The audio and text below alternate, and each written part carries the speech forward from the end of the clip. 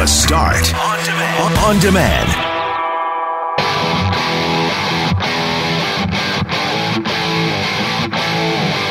Is Dustin Byfuglien retiring?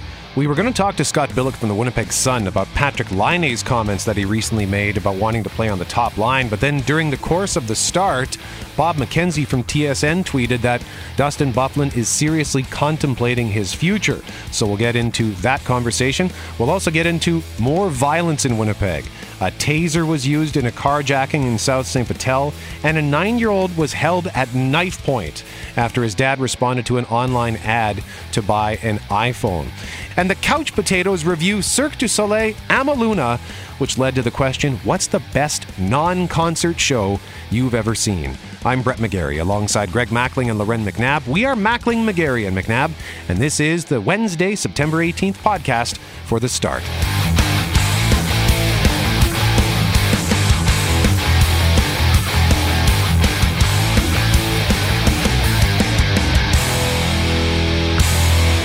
We thought we knew why we were having Scott Bighill of the Winnipeg Sun to talk hockey this morning. It had to do with Patrik Laine, his comments from Switzerland about 48 hours ago. And Scott did a great job of compiling what happened and the response from the Jets leadership group, including Adam Lowry, Blake Wheeler, and Paul Maurice. The headline, Jets need more from Laine, and Laine needs more from them. Well, it's funny what happens in a handful of hours, Scott. We've gone from that being the top story to this bombshell from TSN's Bob McKenzie suggesting that Dustin Byfuglien's leave of absence has to do with him contemplating his future in hockey. What do you know? What can you tell us?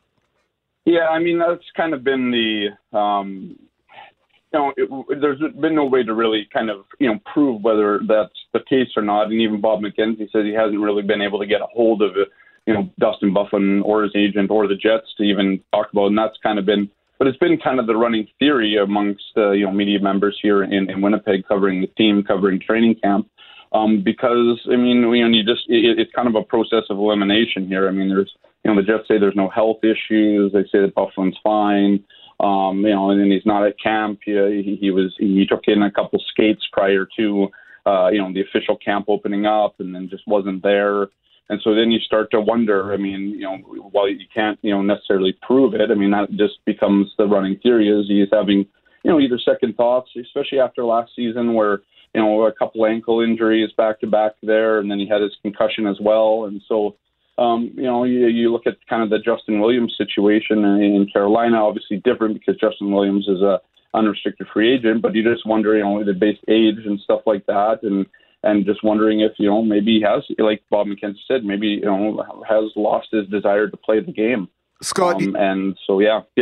Scott, it's a big deal to come forward with a pronouncement like this on McKenzie's behalf. I mean, you hear trade rumors every single day. You mentioned the fact someone whispered that's idea in my ear 4 or 5 days ago that this is where we are with Byfuglien. There's no way I'm coming on the air to say that. So just give folks who don't spend a lot of time around the hockey world what a big deal it would be for Bob McKenzie to share this. This is different than a contract rumor or a trade rumor. This is a big deal. This is someone's career potentially.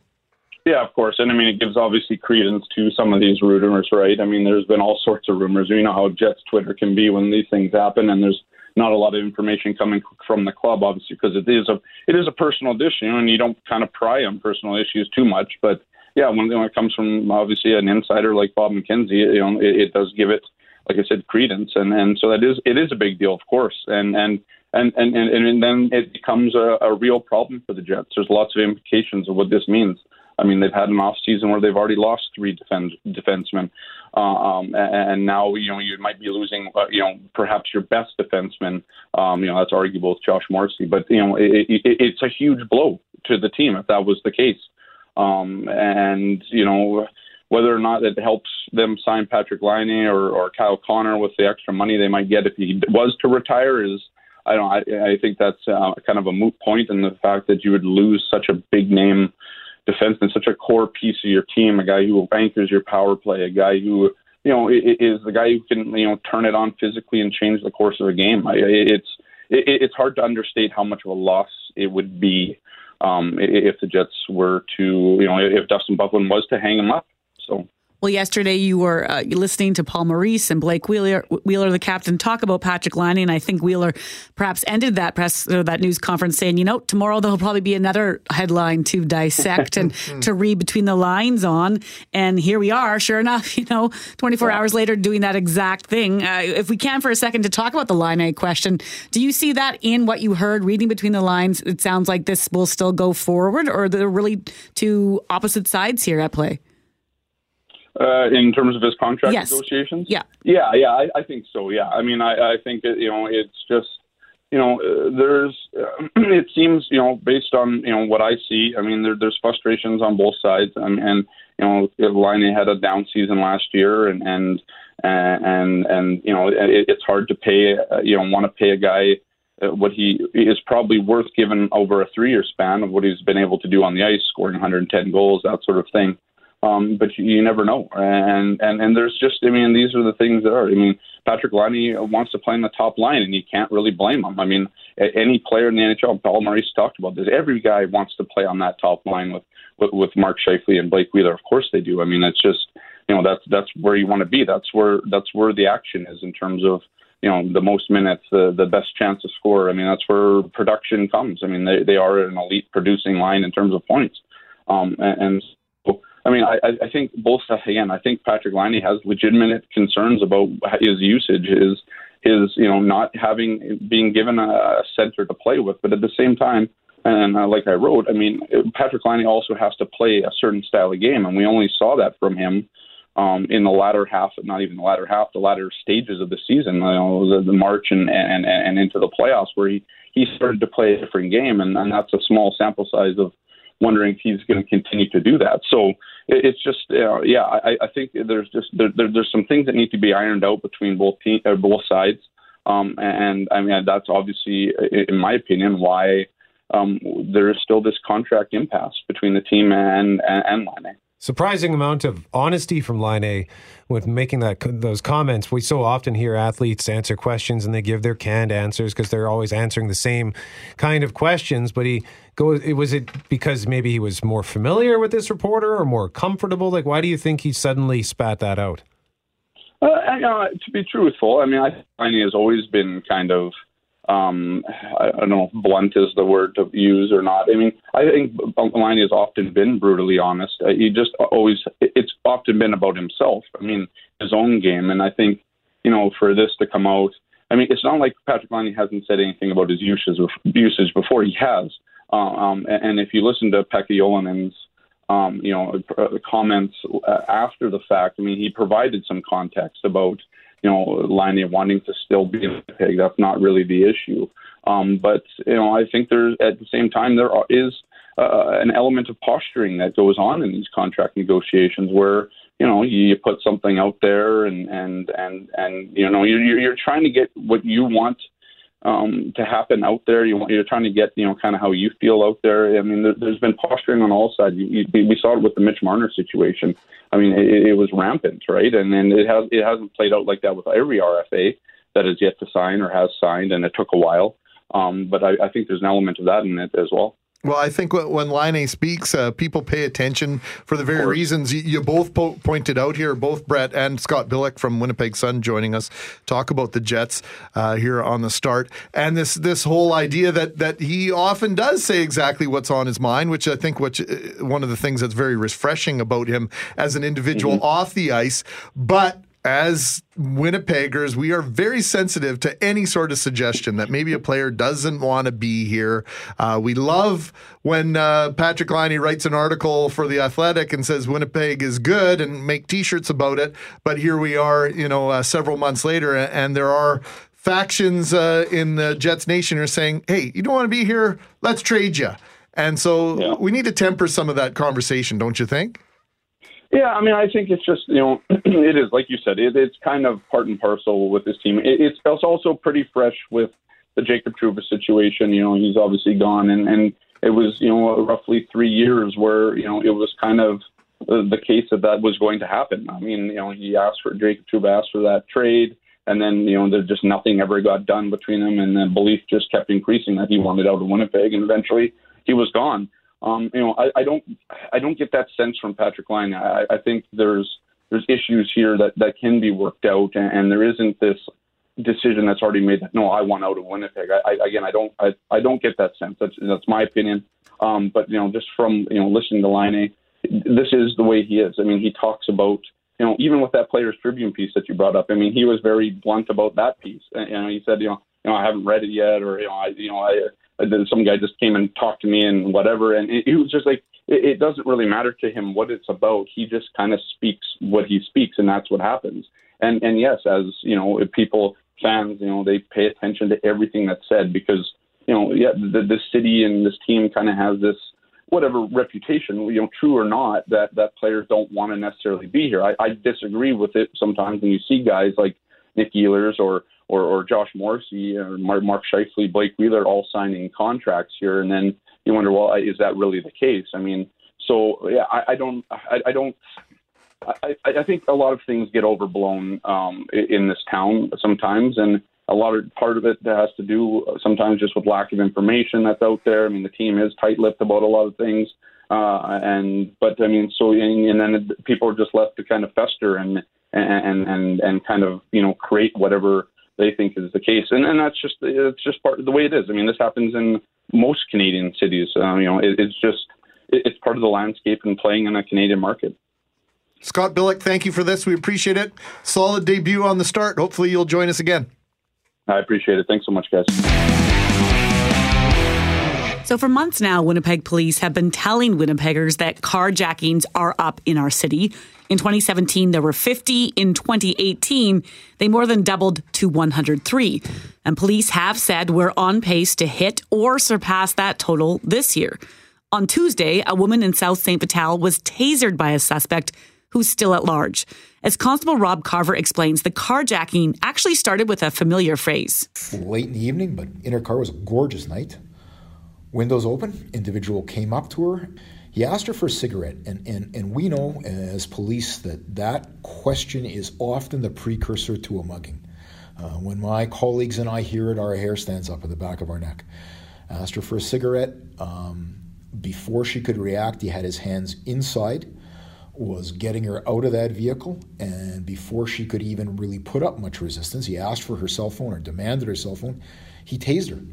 We don't know exactly what the device is like, but they're all over the internet and certainly available south of the border. I've had it happen to me. It's incredibly painful. She didn't suffer any long-lasting injuries, but it's going to stop you for sure. And he left with her car and her cell phone, and the car is still outstanding. So I hadn't heard that the whole idea about, someone asking you for a cigarette might be a precursor to a mugging. We did hear that couple downtown last week who were assaulted badly. And it started off with, I think, a question of what time is it, which would prompt the person to then pull out your cell phone. So if you're in a certain area if you're getting a certain question asked or being approached by someone, that might be an indicator. But the idea that there's a certain type of crime only happens in specific pockets or neighborhoods in the city, this obviously shows that's not true. Again, that carjacking was in South St. Vital, at Meadowood and St. Mary's. And so the message from police is that they can happen anywhere at any time. I think Carver goes on in that same conversation to suggest that you should do something if you hear that question. Yeah, here's what he had to say. Situational awareness is key, and people need to start thinking about where are they? Are they alone? Who's around them? Are they starting to get close to you? What's their body language as they're walking up to you? If someone walks up to you and you don't know them and it's in an isolated place or it's dark and asks for a cigarette, I have to tell you, I'd be starting to run. I hate to say that. That's startling. Starting to run. Like if someone comes up, again, it comes back to that thing. I now have to be cynical enough to think they aren't just asking me for the time or a cigarette, which I don't have, but that's where we're at. I remember being downtown. I guess it was in the Exchange on Albert or something 20 years ago. And a couple of large, sort of sketchy looking guys approached me quite aggressively. They got right in my face. Hey, can I have a smoke? Because they saw me pulling out a cigarette. So I reluctantly gave them one, and they carried on.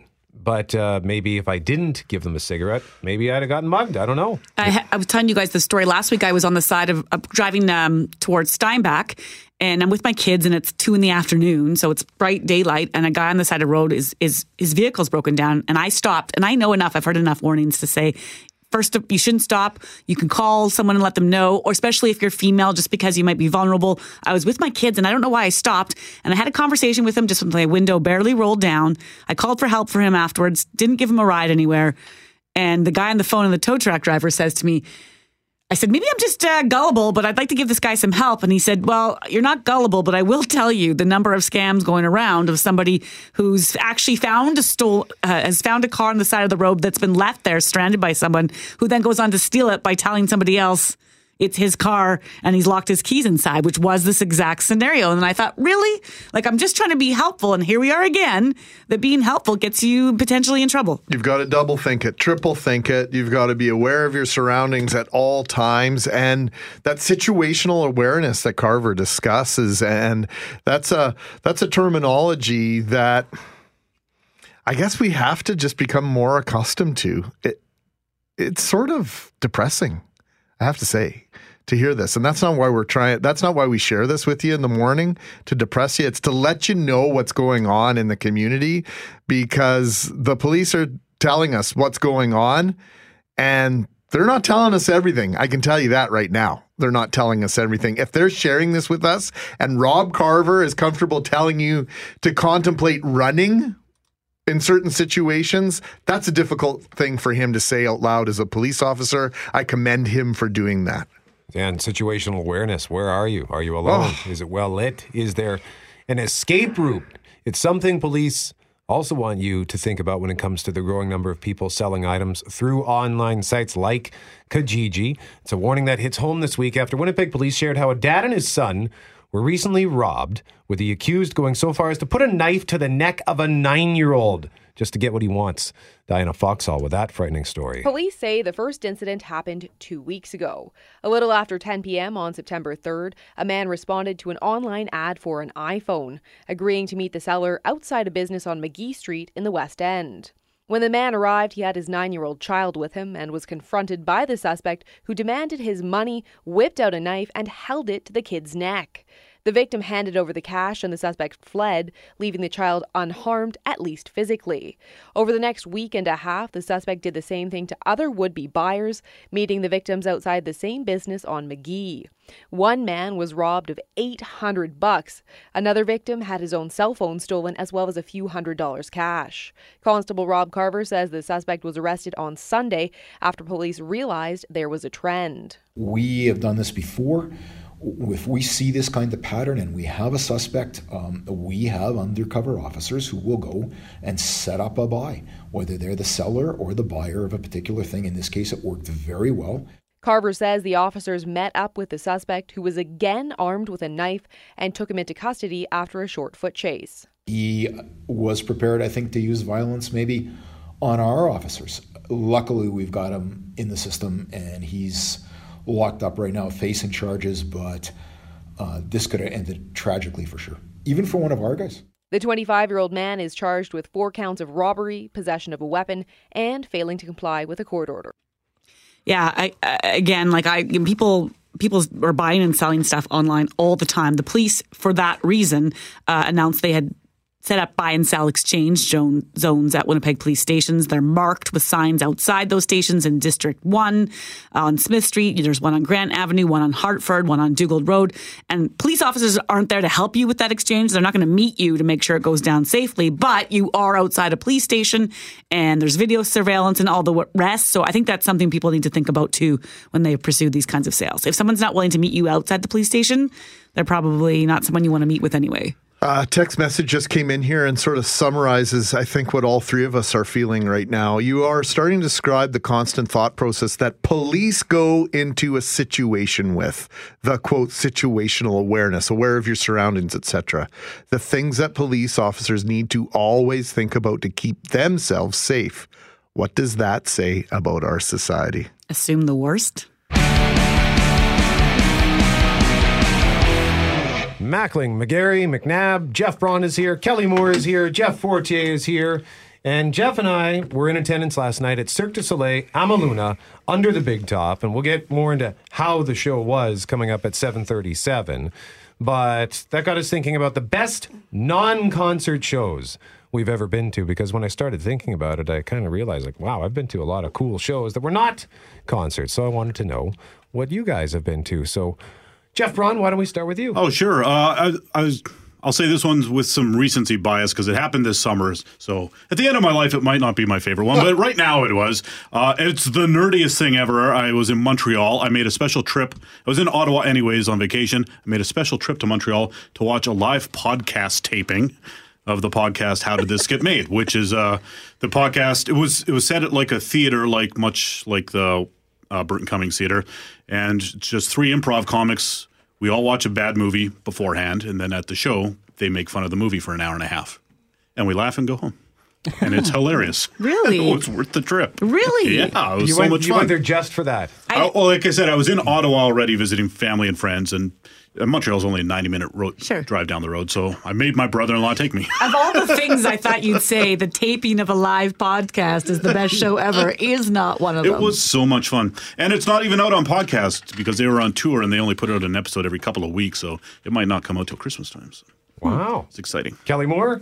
I can't remember the names of them, but I've been to a couple of Cirque du Soleil shows down in Vegas. Which hotels? Do you remember? What's the one right by the Luxor?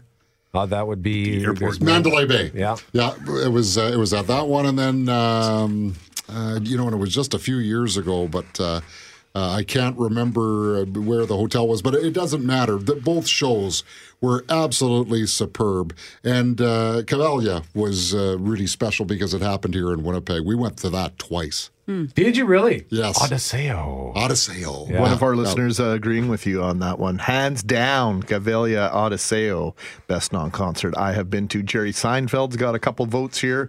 People who have seen him. One of our texters saying they've seen him twice and would go again. Same here.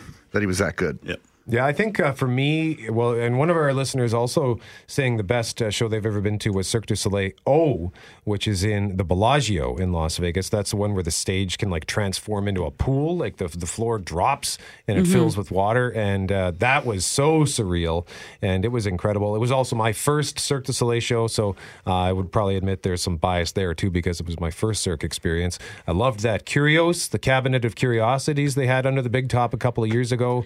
And then I think maybe the Book of Mormon at the Centennial Concert Hall. I saw that in New York and I could not stop. I saw it again in Winnipeg, but it was so funny and so edgy. And every time I was shocked that they said the things they said and then couldn't stop laughing about it afterwards. It was amazing. To Come From Away, too. Remember that? Yeah, that was going to be my answer because I was watching and pulling clips from that. We were talking about 9/11 and the integral part that story has to the Canadian legacy of 9/11. And I pulled a couple of clips and I was getting chills and getting teary just remembering how I felt the night I saw that show. Super powerful story.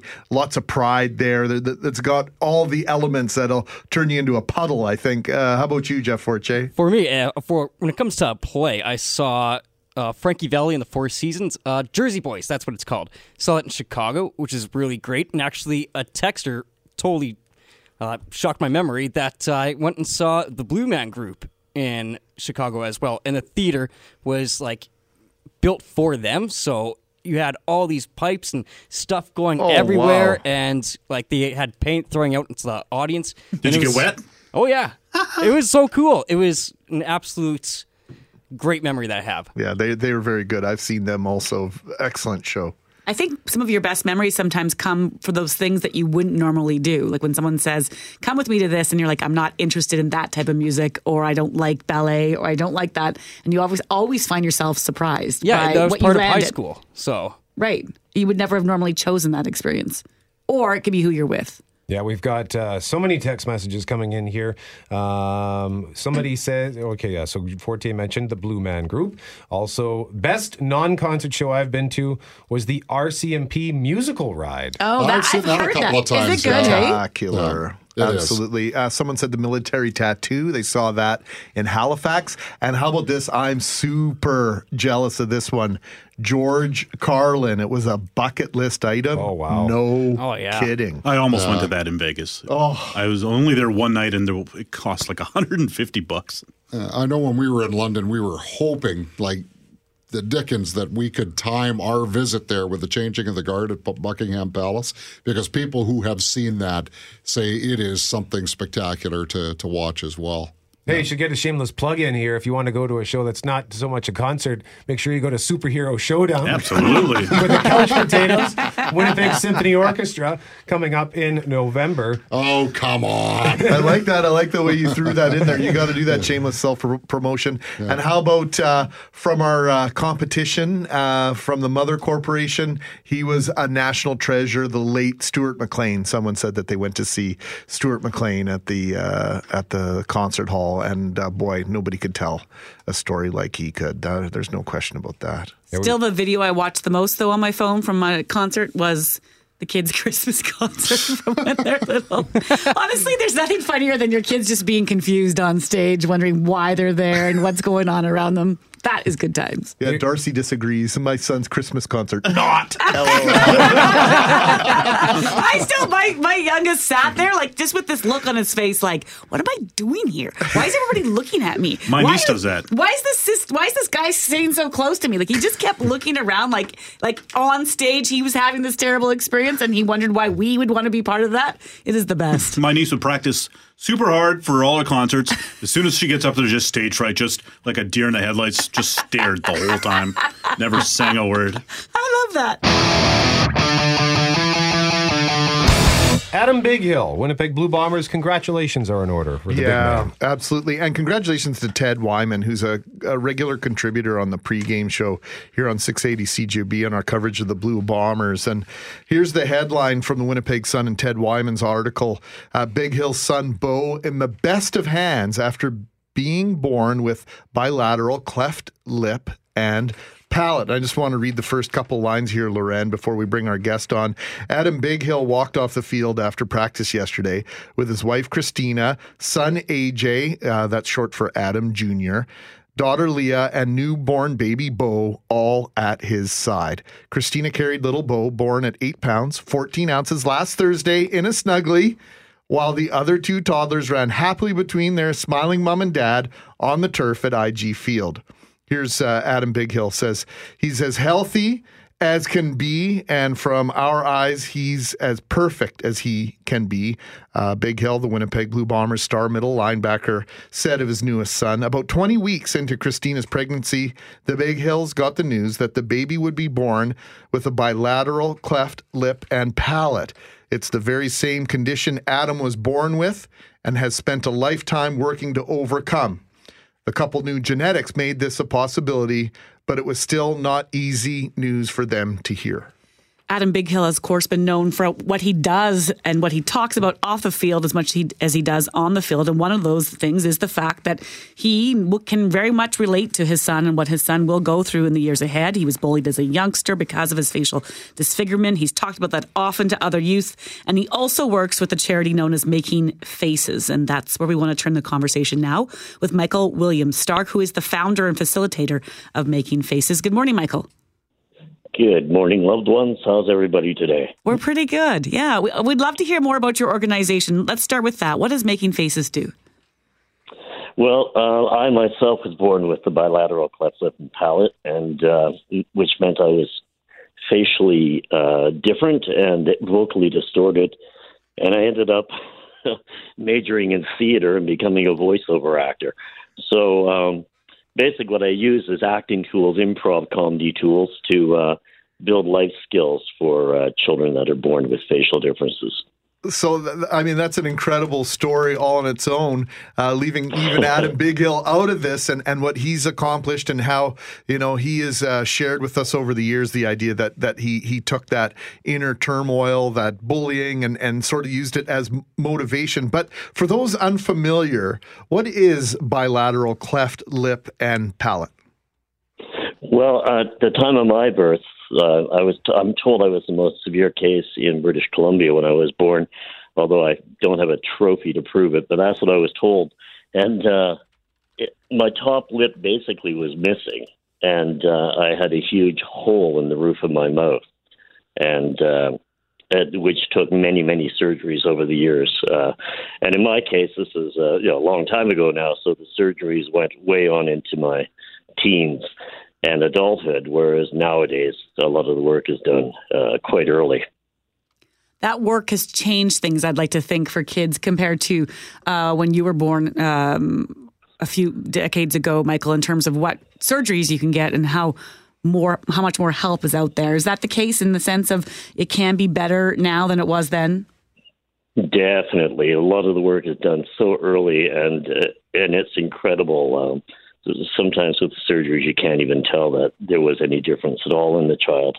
They've done fantastic work. And there in Winnipeg, you have a great crew, and you got the Health Sciences Center, which is an amazing facility. So I think our little Beau is in great hands. Now, when you work with kids who have these differences, do you ever find it hard to prop up their spirits? Like, do they ever just feel despair? No. Usually they're gung ho. They're ready to give it. So we have a lot of fun together. And I find for me that it reminds me a lot of my youth, and I end up reliving a lot of things, or it reminds me of what my parents had to go through with me. But the kids themselves are usually ready to tear it up, and they really do keep me on my toes. I'm always amazed at their resilience and just how creative they are. Michael, what were some of the things you had to go through?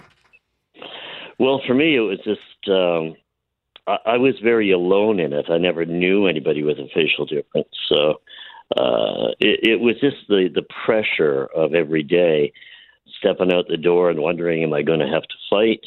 Picking a route where I might run into the least amount of people. Luckily, I was born in the era of Beatlemania, so luckily I found a love for music and playing in rock and roll bands, and I think really singing all that time really helped develop my voice and whatnot. But I think that the secret is to find something that interests you and that you love, and that'll allows you to pursue your dreams. But for me, it was a very lonely. I had friends, don't get me wrong, and a lovely family, but I didn't know anybody else that was going through this. So I found it quite a lonely journey. And it's not just you. I've read comments from you in the past where you talk about how your sister, and you learned years later that she would try to help out with the neighborhood kids that would tease you and push you on the swing. And she said that she told you years later that's what she learned what a broken heart was, that her heart broke for you.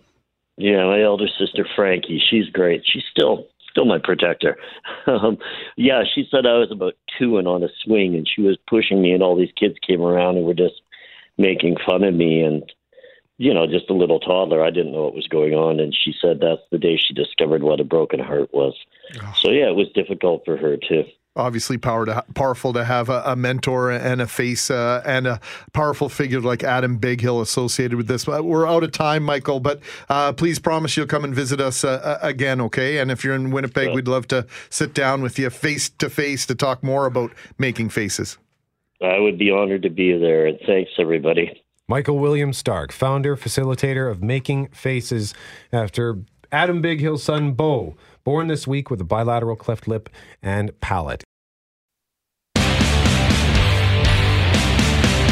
Adam Bighill from the Winnipeg Blue Bombers, his son, Beau, was born with bilateral cleft lip and palate. Yeah, as was Adam himself. And shout out to our friend Ted Wyman at the Winnipeg Sun for bringing this to our attention. Eloquently written article. And the article can only be so eloquent without input from Adam Bighill himself. So we reached out to the Blue Bombers this morning and said, hey, we'd really like to talk to Adam about this. So we did. We spoke to him about a half an hour ago, and this is what he had to say about finding out that his son, Beau, was going to be born with the same affliction he was born with. At the 20-week mark in the pregnancy, we knew that he was going to be born with bilateral cleft lip and palate. So for us, initially, it was frustrating just because we didn't wish that upon anybody. And obviously, I've been through it. I've grown up with the challenges. I know what it's all about. It's not easy. Lots of surgeries involved, and issues with confidence and being able to feel like you're just like anyone else. But at the end of the day, I had a lot of great family support. And, I know that the challenges I faced growing up definitely have helped make me become who I am, giving me, extra drive and motivation to be different, to, prove people wrong and so forth. So, for me, I think it was very powerful, even though it was probably my biggest challenge. It's interesting that it became my biggest tool as well. And, just for our son, Bo, no better person to help lead him through life than me, of someone who's dealt with it. And, we realize there's going to be challenges, but already he's doing so good with eating and feeding, and, we're already very optimistic on how well he's going to be able to handle things. I think you hit it. There is no better person to lead him through his life than you. But at the same time, because you're such an incredible person, the credit has to go to your parents as well in terms of conversations they may have had with you when you were younger. What lessons or words did they use that you will share with Bo now going forward? Some of the things I firmly remember, like my dad saying, was that, God gave you this challenge in front of you, but he also gave you extreme athletic talents as a way to make up for it. For something I didn't have, I got something else. It said that to me when I was about 7 or 8 years old, and, I firmly believe that. But other than that, he just treated me like I was normal and really, gave me and helped me learn life lessons that I think anybody should learn. Never quit, never stop. If you're going to do anything, do it to your very best, and, always make a positive impact with everybody you meet. Those are some of the early lessons I learned from my father and my parents that, just help build you as a human being. And, so those things went a long way as well. I hear you loud and clear. Sometimes the worst thing that you might imagine happening to you does happen. And then somehow, some way, it does end up being, in the long run, the best thing. But you don't necessarily want your kids to learn those lessons the same way. You'd be forgiven if you didn't have this positive attitude about this. But here you are carrying that positive attitude. Why come public with it? Why talk about it so openly and freely? 'Cause you're not obligated to do this in any way, shape, or form. Yeah, I think the fact is, 1 in 700 children are born with a cleft of some sort, so it's more common than we might think. I grew up only knowing one other person, but I came from a smaller area, so it's more common than I ever knew. And at the same time, I want to be able to help use my platform to give hope, awareness, encouragement to others going through the same situation. Just to let them know my story, my path, how I became who I am today, and really what the work we do with Making Faces to ensure that children growing up with facial differences have, outlets for help and support, and we want to be there for them. So stuff like that, it's just super important. And, at the end of the day, people were going to find out Bo has a cleft lip palate when they see him, if they're going by, and why not just put it out there right now so everybody understands and everybody is more aware of the situation, that it's quite a common issue. We were talking with Michael, with co-founder of Making Faces, and he talked about the idea that he was born with a facial difference, and also it affected how he talked, and he grew up to become, a stage actor and a voiceover, did voiceovers for commercials and all the rest, and really owned the situation. For any parent that's out there or kid that's listening that might have any sort of thing that has them thinking, oh, I don't feel the same, or I wish I did, or anything like that, what's your one piece of advice? Well, to me, the piece of advice is that there's so many more people like you that you don't even know, and there's no reason why you can't be as successful as anyone else in this world, and have the confidence that anybody else in this world has just because you have a facial difference. So those are the main things we see. When you have a facial difference, you have less, generally, children and people have less confidence based on their interactions growing up with people, and we want to make sure we can help build that confidence and let everyone know that you should have that confidence because, you're no different than anyone else. You have the right to and the ability to be with whoever and whatever you want to be. Adam, you and Christina are such a terrific part of our community. We're so glad that you're here, not only playing football, but it feels like you're really becoming Winnipeggers. That means a lot to us here. Yeah, no, we enjoy being here. I mean, we're going to be here year round now, and having another job here in off-season as an investment advisor and being able to really become a part of the Winnipeg community officially is fantastic. Well, we appreciate you making some time for us this morning. Congratulations again, and good luck in Montreal on Saturday afternoon. Thanks for the time, guys. Appreciate you. Adam Bighill from the Winnipeg Blue Bombers joining us on 680 CJOB.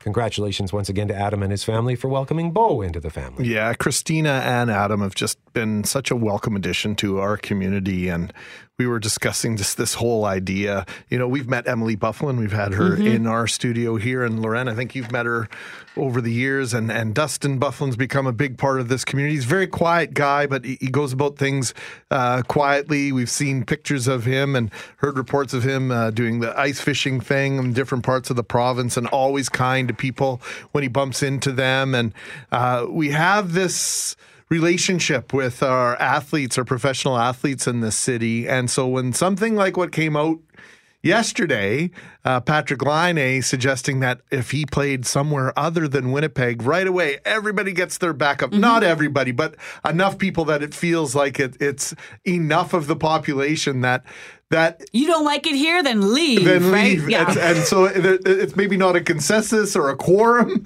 of people, but enough that people who don't feel that way are sensing it and are like, come on, can you like chill out with that rhetoric? We don't need to talk that way. So it's refreshing when we get to speak on such a personal level with someone like Adam Bighill about the inspiration he is to other people off the field, away from football, even though, as he confesses to us, the trade that he feels God made for him was he was going to give him one gift in exchange for one challenge. And when you hear someone put it that way and so precisely, and to feel it, believe it, and live it, it's very empowering, I think, to all of us. At least it should be in my mind. And I think it was so great you asked the question. You know, you're not obliged to come out here and talk about this. This is your personal life. And he's choosing to make his personal life public so that other people can benefit from that. And that's another good lesson. If you have something in your life that's a struggle or a challenge, is there a way to turn at least part of it into a positive? And that's what he's doing. Yeah, I think he realizes that if somebody else is dealing with the very same thing or something completely different that can be assimilated, then it's worthwhile for him to share that part of him. And I commend him and his family for coming forward 1,000,000%.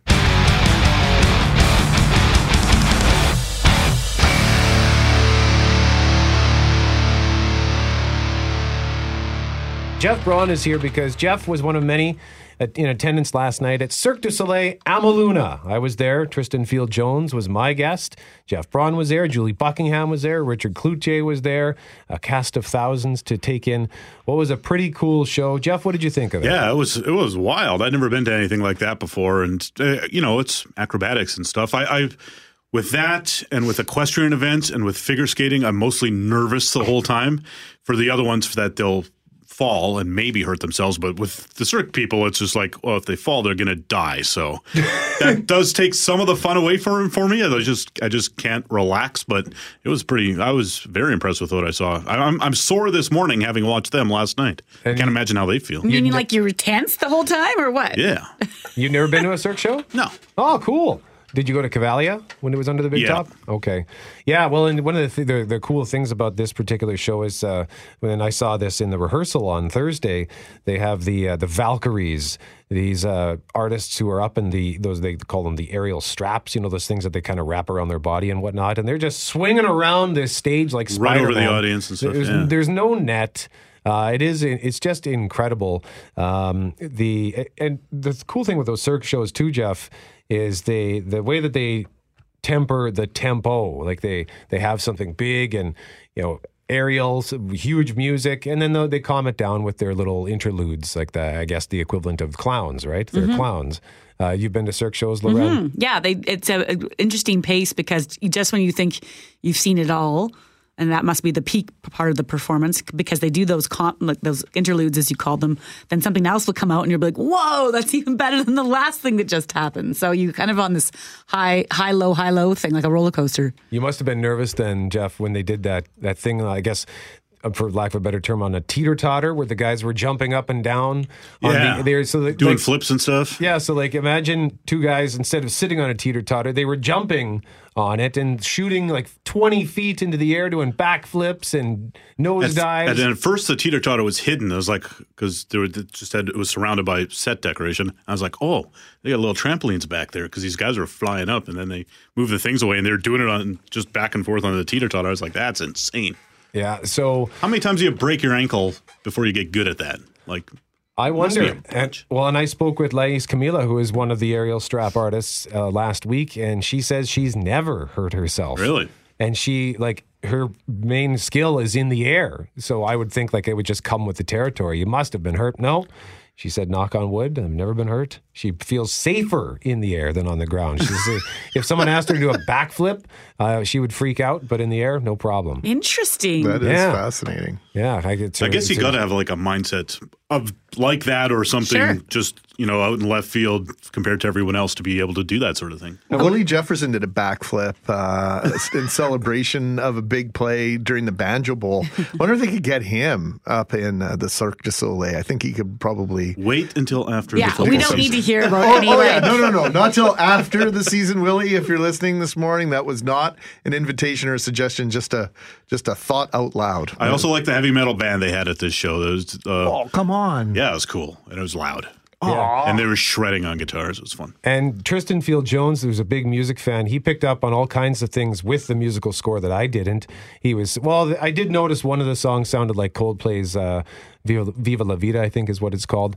And there was another moment where he said it sounded like Queensryche. So he was really he described the musical score as like a concept album where each side of the album is just one huge song. So that was interesting too. If you're into music, then you'll like the score. And I even picked up, did you catch, it sounded like Mission Impossible. Like there was this one, this one moment where that woman was putting together this huge, I don't know, what would you call that thing? I don't know what that was. It was just, she had balancing sticks on sticks on sticks on sticks. Yeah, she was making this sort of shrine, this kind of tribute. And it had to have been at least 30 feet long and just wrapped around her. And it was held like by a thread because when she finally knocked it over, she just kind of went poke and it fell apart. It took like 10 minutes and it was just gripping. Watch her trying to put this thing together. That was probably the most tense part of the whole show. Yeah. Is it going to fall apart? Oh, is she going to drop it? Yeah, no, I will say I liked Cabinet of Curiosities, Curios, better than this one. Because they did that thing where they were eating dinner. Yes, upside down. That was spectacular. But this was still a great show. So here's the question. Every time I've gone to any kind of show like this, I think they can't do, like, what's left to do. And I'm curious, like, who is in the back scenes? What meetings are they having? I know what could do substance next. Are they taking to, like, let their mind go to a place like, I wonder what we can do next. I thought that about Cavalia. Like, who thought to put these horses and have the water and have the tent and all those kinds of things? Like, the places their imaginations can go is... That's why I was trying it first. That's why I like going to these shows, because it's just amazing to see what human beings are capable of when it comes to artistry. And I would add that even though I liked Curios better, I would say this was the more beautiful show. I think this one was far more elegant. Curios had a steampunk thing. It was very kind of industrial. So this was a good show. The one thing, though, I will say is, and Jeff and I had diametric opposite experiences. The parking situation at that Big Top is horrific. And it's a crapshoot. It just depends where they funnel you, because you pull in and then they just direct you. Sure. Yeah. I ended up beside a fence, so I knew I was screwed. Were you early or were you late? We were early, and they shoved us at the far end of the parking lot. And I was like, oh, this is going to suck later. Well, what time did you get there? 6:40. Okay. Yeah, I got there at 7:15. And I thought, well, we're screwed after the thing, but I was like, whatever, we'll worry about that later. And worst case scenario, we'll just sit in the car and wait. There's nothing you can do. But then they just opened this gate that was right by where we parked that wasn't open when we came in, and they just waved us through. We were out of there immediately, maybe 90 seconds in the parking lot. Whereas I was in the parking lot for 30 minutes. We didn't move for 15. We got to the car as quickly as possible, got moving, and then we just sat for 15 minutes, and then another 5 minutes, and another 5 minutes. Guys were screaming and swearing, honking, just a chorus of... Tristan was asking me questions. I'm trying to answer them. I couldn't because people were honking left and right. They were so disorganized. So I don't know. In our section, I counted 6 people. When the last part of the act went up, all of a sudden people got up and just took off. And I was like, what are they trying to beat the traffic and leaving the show early? Beat I don't the know. traffic. And somebody must have told them when the last part of the show was or whatever so they could beat it. But I was just like, I know Winnipeggers like to beat traffic. That's a weird thing to try to beat traffic. I agree. Yeah, that situation there, one way in, one way out. They very organized on the way in, but it was terribly disorganized on the way out. But overall, great experience. If you don't mind sitting in the parking lot, depending on where you park, it's a wonderful experience. Go see Cirque du Soleil, Amaluna.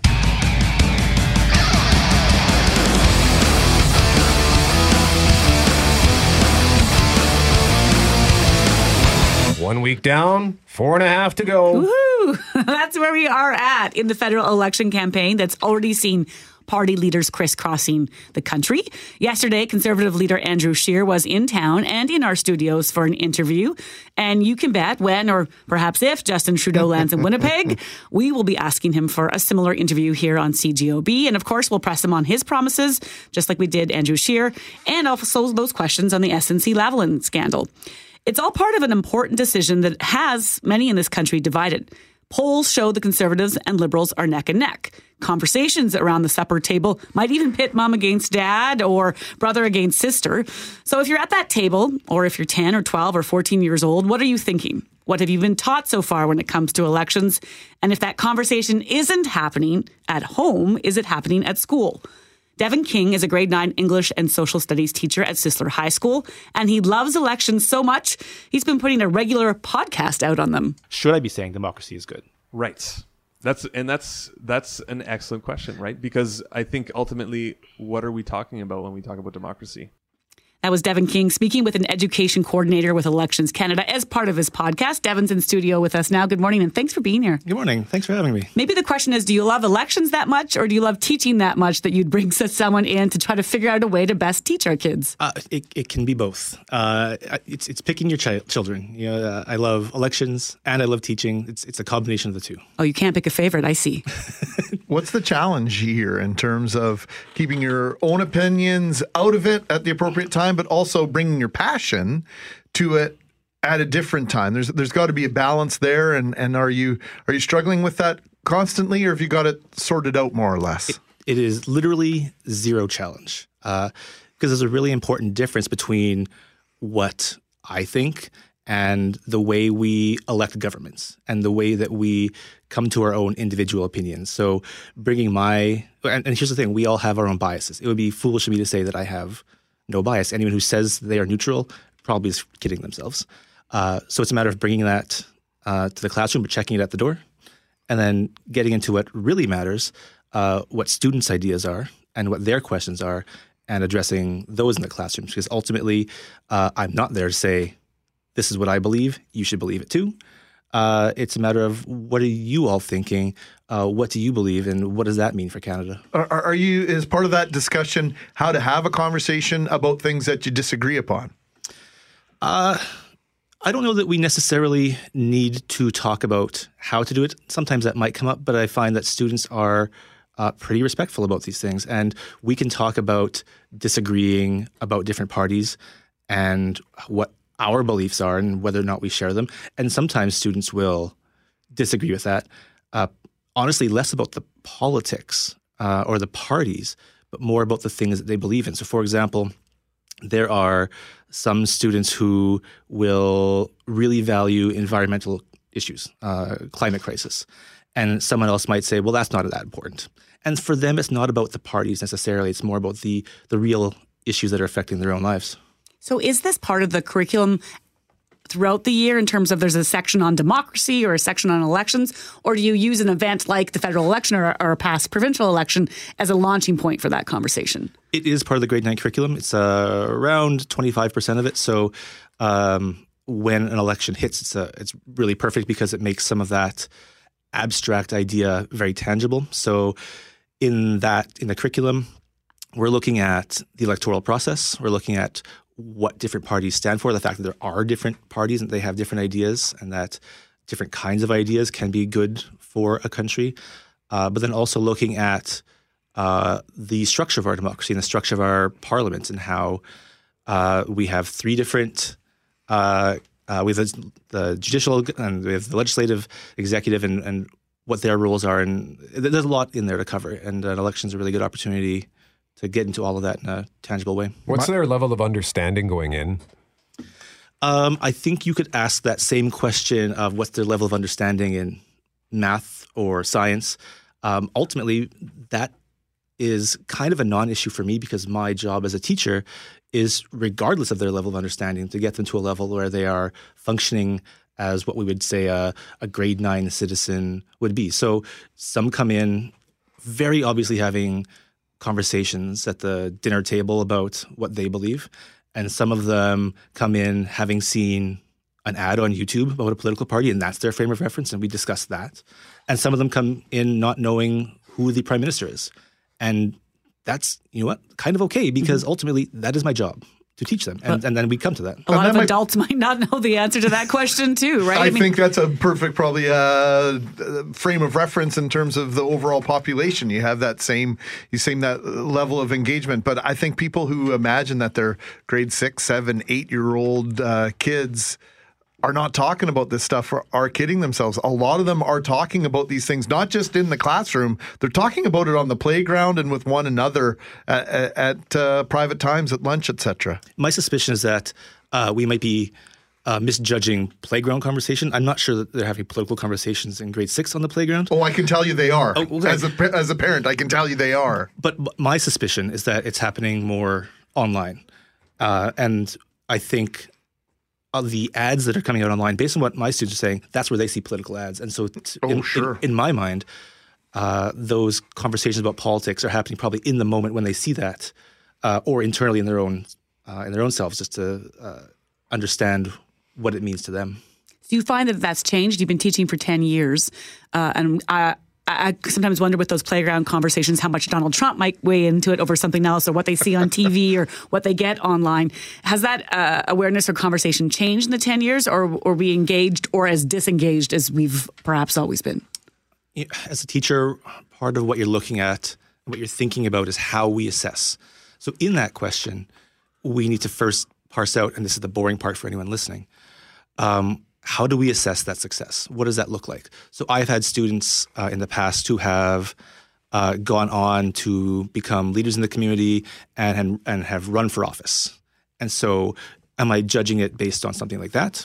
Am I judging it based on the conversations in the classroom? Because not everyone feels comfortable talking. We don't know what's going on in their heads. Am I basing it on writing? Well, not everyone is a skilled writer. So it's really a bigger process of looking at different ways that students might be engaged.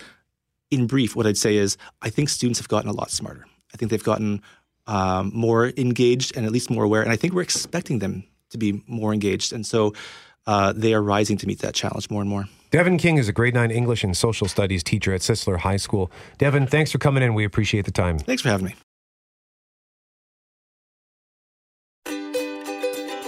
Hey, thanks for listening to the Start Podcast. We are available on Apple Podcast, Google Podcast, wherever you find your favorite podcasts. Subscribe now and never miss an episode. And if you like what you hear, rate the show, tell us what you think, and hey, even tell a friend about the podcast. Be sure to follow us on Twitter and Instagram. Greg is at GMACWPG, that's GMACK WPG. I am at Brett McGarry, BRETTMEGARRY. And Loren on Twitter is at McNabb on Global and on Instagram at McNabb on CJOB. Talk soon.